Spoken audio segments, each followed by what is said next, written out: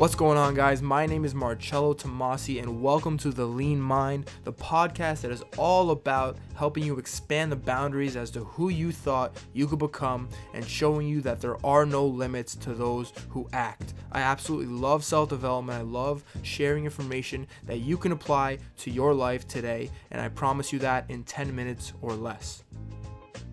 First and foremost, guys, there is only one thing that I will ask of you, and that is if you like this podcast, please share it with one friend. And if you want to check us out for more information, go to Facebook, the Lean Mind Podcast Facebook page. Here is the podcast. What's up, everyone? I hope you're all having a great start to your week. Today, I want to talk about passion and how to find your passion. It's actually easier than a lot of people think, and we will dive right into it after the book of the week. And guys, please don't forget to email me with any questions you have. And again, my email is theleanmindpodcast@gmail.com. So the book of the week this week is called Ask, and it's by Ryan Levesque. And it's pronounced Levesque, but it's spelled Levesque. I assume he's French. This is a transformational book if you have an online business or are looking to start an online business. He basically combines customer discovery theory with his own online business twist. It's an extremely practical book that shows you how to start and run an online business. So if that is something you're interested in, this book is definitely a must read. Now on to today's topic, which is finding your passion.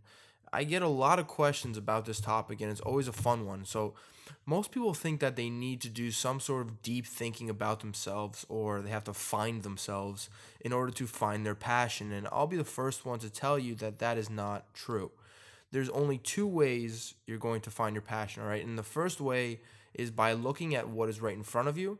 And the second way is by experimenting and trying something new, and I'll talk a little bit about both. So the first one is somewhat counterintuitive because I always hear people saying that they need to find their passion. So they think that that involves some sort of extensive, search process. But the truth for most of us is that our passion is really right in front of us. It's right in front of your face. So, the question is, what do you do on your spare time? Or what do you think about when you're not busy at work? What do you research out of pure joy and curiosity to figure something out? And that's where your passion lies. It's those questions, asking yourselves those questions. And for most of us, we already engage in our passion every day. So if you research space for an hour or two on end, when you come home from work or whatever, and then space is your passion. I mean, if all you want to do is spend time with your dog, then maybe dogs are your passion.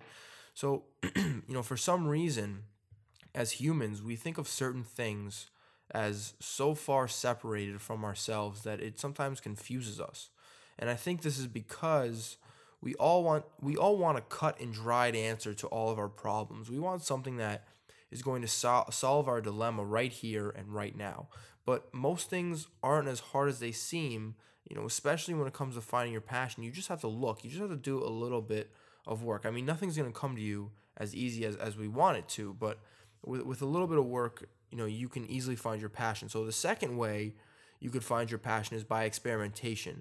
And if there's really nothing in front of you that's calling your name, nothing you do from time to time that you love, you'll have to go out and start actually experimenting with different things. And that's simply, going to join a yoga class or taking up karate or starting to play the piano. I mean, anything.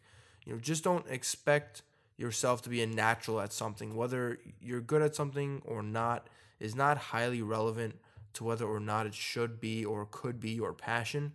So don't start playing the piano, realize you suck after your second try, and then give up. So the antidote to this is to promise yourself that you're going to embark on a journey to push yourself and to try to find a passion that suits you. And the reason most people go through life never finding their passions is either because as a kid they were told to be an adult or to get a real job or to grow up or to stop dreaming, or they never, on the other hand, they never actually experimented enough to actually find something that they love. Now, if you want to make money off of your passion, then that's kind of another story, and that may get a little bit harder depending on your passion and depending on who you are. But the real money is made when you find the perfect overlap of three different areas. All right, and these three different areas, one is your passion. The question is, what do you love? The second area is your skill. So what are you good at specifically? And number three is what makes money or what pays well.